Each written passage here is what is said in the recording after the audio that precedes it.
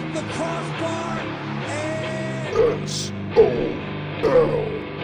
through. Oh my goodness, are you kidding me?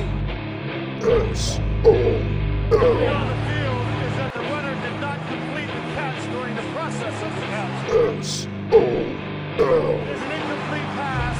It will be third down Detroit. S-O-L. Interference called, interference announced, and then interference picked up. S-O-L. Play is not reviewable by Detroit. S-O-L.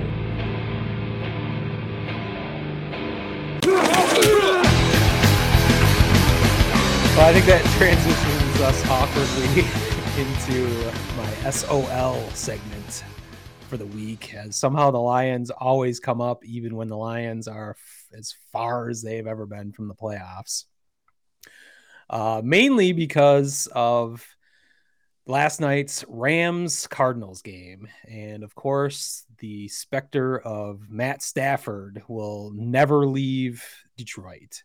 No matter what happens with Matthew Stafford for the rest of his career, it will always be tied to the failures in Detroit, and Lions fans will be fighting over how to perceive the Matt Stafford era and how to address it going forward. As I was originally thinking it was a 50-50 split between Lions fans rooting for the Rams last night or rooting against the Rams. Those of us rooting against the Rams were only rooting in that vein to get a better draft pick, as the Lions have the Rams #1 draft pick this year and next year.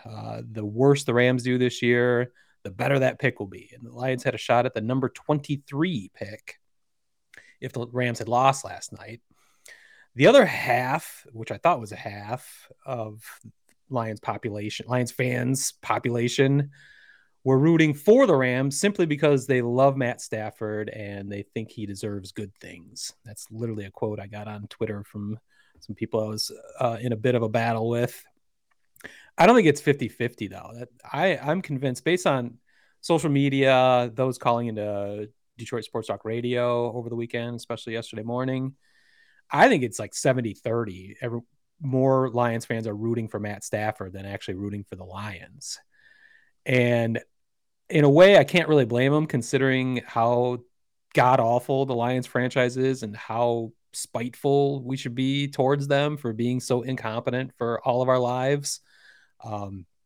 So in a way, I don't blame fans for gravitating towards the quarterback, that gets headlines, that is now moving on to bigger and better things. The quarterback, a lot of this, I think, is generational. I think this is a younger Lions demographic that is embracing Matt Stafford versus old fucks like me who have a larger perspective on the Lions history and don't hold Matt Stafford in such high regard. But there are definitely battle lines as my SO Lions Twitter account got into the middle of many, many spats last night and over subsequent weeks. But the argument essentially is, what's the difference between the number 23 pick and number, even worst case scenario, number 32 pick? Well, the difference is math. I don't know how else to approach this other than logically. 32 is not as good as having the number 23 pick. It's just empirically not. The argument on the other side is purely emotional, tying to your favorite childhood quarterback, wishing upon him good things because he's a nice guy, and maybe you're hot for his wife. Who knows? But those are where the battle lines are drawn, and somehow the Rams, even in the NFL playoffs, like I said, as far away as the Lions are, the Lions were not far behind. As of course it's brought up every time in any Matthew Stafford broadcast, how he had never won a playoff game with the Lions, had not won a playoff game in his career until last evening. Of course, he gets it done in his first attempt outside of the Lions organization in dominating fashion. He was dialed in. Like he was back to MVP candidate in that game. I'm He gonna was say dropping fucking balls in there like nobody's business. he dropped a total of 13 balls in there. Perfectly though, Ryan. Well, I'm going to argue with you unless you're being facetious, but I would argue that the Rams would have won that game if I was their quarterback last night. Whoa. Matt Stafford did throw. He was 13 of 17 for 202 yards. But the story of that game was the Rams ran the ball 38 times for 140 yards. They had That sounds no interesting. chance. Sounds interesting. Yeah. It seems a theory that I've expressed. Aha. I didn't even bring that up in the Cowboy segment. They ran the ball like fucking 15 times. But anyway. Well, I just think it's pretty obvious that, you know, the Rams were going to win that game one way or the other. Their defense was completely stifling. Kyler Murray did not look like he belonged on a pro football field, which I thought was bizarre. Because he's headed to baseball. So yeah. Well, I felt like he was an MVP candidate in the first half of the season. I think that's what everyone said. Well, guess what happened? The Lions, of all teams, figured out the combination to break the Cardinals. And since then, they have lost 5 of 6 games. So once again, the Lions are the architects of their own demise. Not only did they beat the Cardinals and lose to the Rams earlier in the season, which set up a home game for the Rams last night against those Cardinals, they showed the league how to stop Kyler Murray and their offense. They were the first team that stopped Arizona. Now every defensive coordinator is looking at what the Lions did in that game and have exploited that. Literally, the Cardinals have not recovered from that Lions game. So, and yet another cruel twist of fate, the Lions are fucking themselves once again. So, whatever. I mean, now it is, you know, Matt Stafford moves on and the Rams move on to Tampa Bay. They are a 3-point underdog there. I think we all know Tampa Bay is a far more legit playoff team than the Cardinals looked like in the second half of the season. So this would be the last night was the only time that Matt Stafford was favored in a playoff game, as the Rams were favored. Do you remember the line on that? I forget what it was, but I'm sure they covered.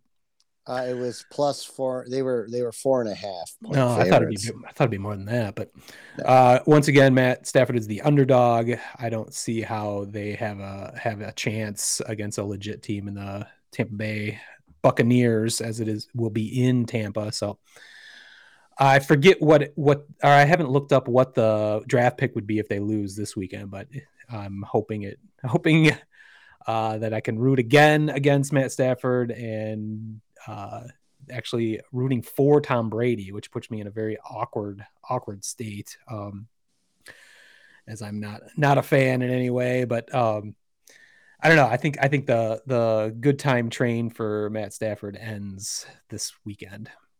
Did you have thoughts about last night's game specifically, though? Last night's game? I mean, it was boring pretty boring. Yeah. I watched I finished Rounders, watched most of the second quarter. Halftime, I turned it back off again and turned on Righteous Gemstones. Then went back to the game, and it looked like Arizona. I saw Arizona score, and I'm like, okay. I was shocked. It's early. By that. It's early enough. Maybe Matt gets frazzled. Starts. They didn't give him the opportunity. They let him throw 17 times. So. They said, "Hey, you're going to be a game manager today because we want to win." Well, that brings up a good point. Does that work against Tampa? I mean, can they hide Matt Stafford again? Is that possible against that defense and against the high scoring Tampa Bay offense? I mean, the Buccaneers defense wasn't, like they weren't as stifling as they were last year. They have a lot of holes this year. Mm-hmm. So, it all boils down to if the Rams can get off the ball and run just like they did against the Arizona this week, then they probably, I'm not saying they'll win the game, but it's going to be a close game then, because if you can keep Tom Brady off the field and tire out the Bucs defense and like one pass I will note that really impressed me from Stafford was Jefferson was covered pretty damn well, and he caught it he put it right in there, like just fell. It was like it dropped out of the sky right into his pocket, and like you said, he definitely, they saved him from himself that game, only throwing 17 passes, but he made them count. And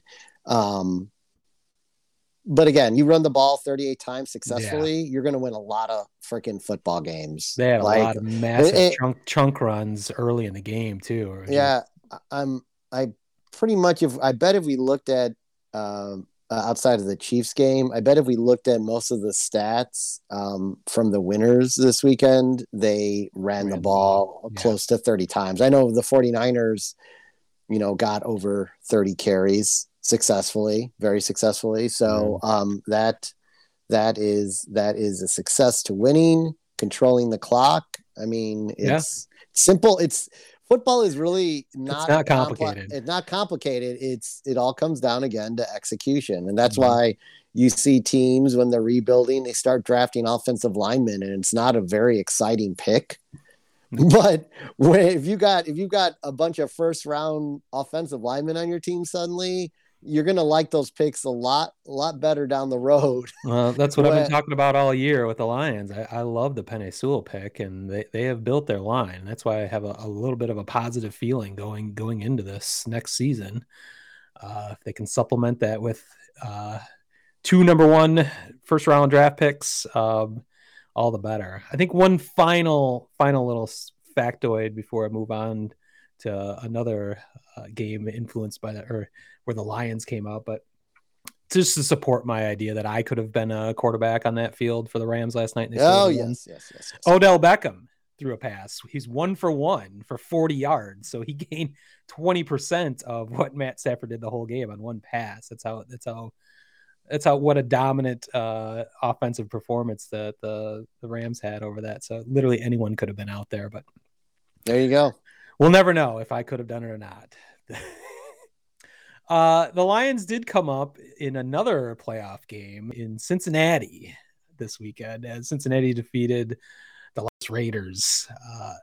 That was a fun game. I thought Cincinnati really dominated that, and the score was much closer than it should have been, but it made it interesting at least because I had really no rooting interest in it. But the Bengals won their first playoff game since 1990 in 31 years, and thus moving the Lions into the team with the longest playoff winning drought in not just football, not just the NFL, not just football, North American sports, all North American sports. They have the longest playoff win drought.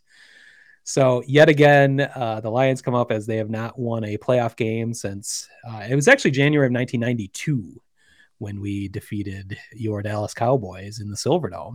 That is correct. I believe it was January 6th, if I remember that correctly, January 5th or 6th. But so yes, now the Lions own that dubious honor. So once again, somehow the Lions always come up even when they are far, far, far from the playoff picture. Somehow their name continuously comes up. Wordhole Media. If you were 2-7, you'd be in a bad mood too. Whoa, he has trouble with the snap, and the ball is free. And he hits the upright again. That's impossible. Get your mouth shut. Get your mouth shut. Jerk. The Bears' season's going to end on a double doink. If worms had machine guns, then birds wouldn't be scared of them. The Limp Bizkit Podcast. Just a couple of Chicago pricks united by our hatred of the University of Michigan football and the Chicago Bears. Find us at limpditkas.com and anywhere you listen to podcasts.